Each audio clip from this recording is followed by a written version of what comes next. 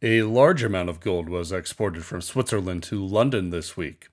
We'll provide some commentary on this, but some believe there's more to the story other than fulfilling ETF demand.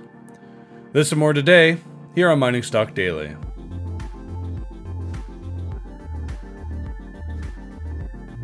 And good day to you, everybody. Welcome to Mining Stock Daily. This is Trevor Hall, your host. Today is Thursday, August 22nd. I thank you so much for tuning in. Gold managed to shake off yet another overnight price takedown when Asia closed and London opened.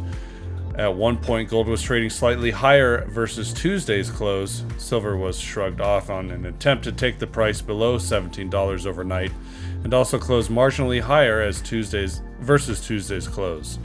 The Mining Stock Journal commented that the gold-silver ratio appears to be headed lower again after tagging its 50-day moving average on Monday. If the gold-silver ratio continues lower, it would portend higher prices for precious metals and mining stocks. Today's briefing is sponsored by Pacific Empire Minerals. Pacific Empire Minerals is a junior exploration company focused on the discovery of gold-rich copper deposits in British Columbia. Pacific Empire trades on the TSX Venture Exchange under the symbol PEMC and on the OTCQB markets under the symbol PEMSF. The company currently has a very tight share structure. Pacific Empire's unique approach to the prospect generator business model incorporates the company's own reverse circulation drill to advance projects beyond that of typical prospect generators.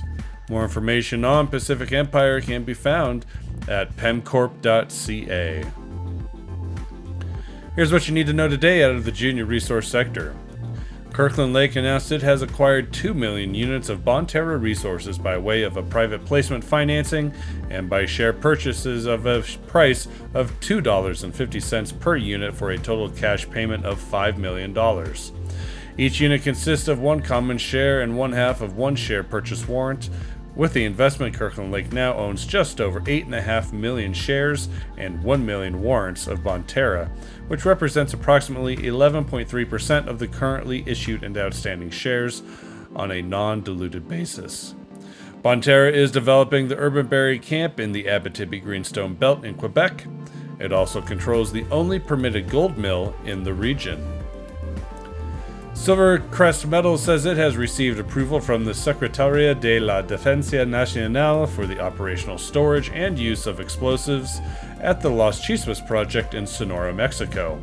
This permit is valid for life of project while exploring, developing, or even potentially producing.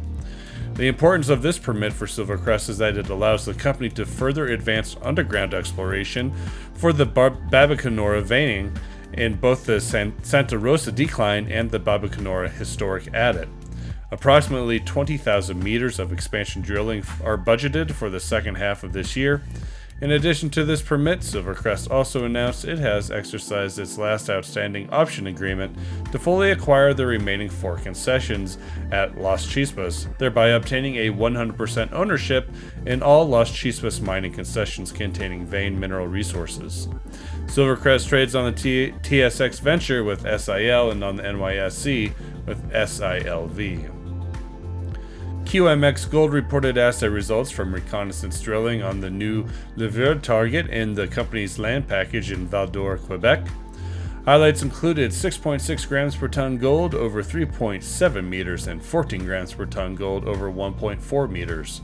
QMX is planning to do more exploration on the new Levure target as part of the target larger exploration program in the general Bonafide area.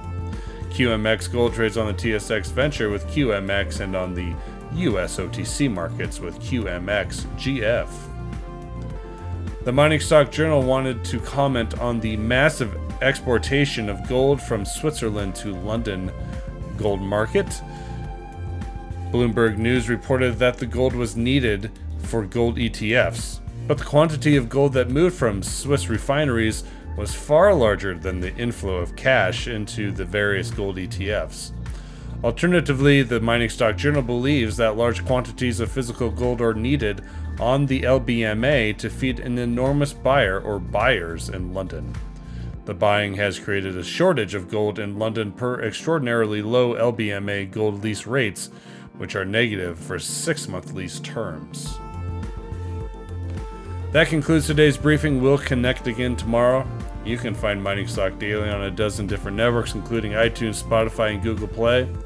And if you would be so kind to take a moment and provide a review of this show on the network or service you utilize to catch the rundown of daily news, that would be greatly appreciated. You can always feel free to shoot me an email, trevor@clearcreekdigital.com. Try to get back to you in a timely manner. Thanks again for listening. That's it from me today. Have a wonderful day. Be well.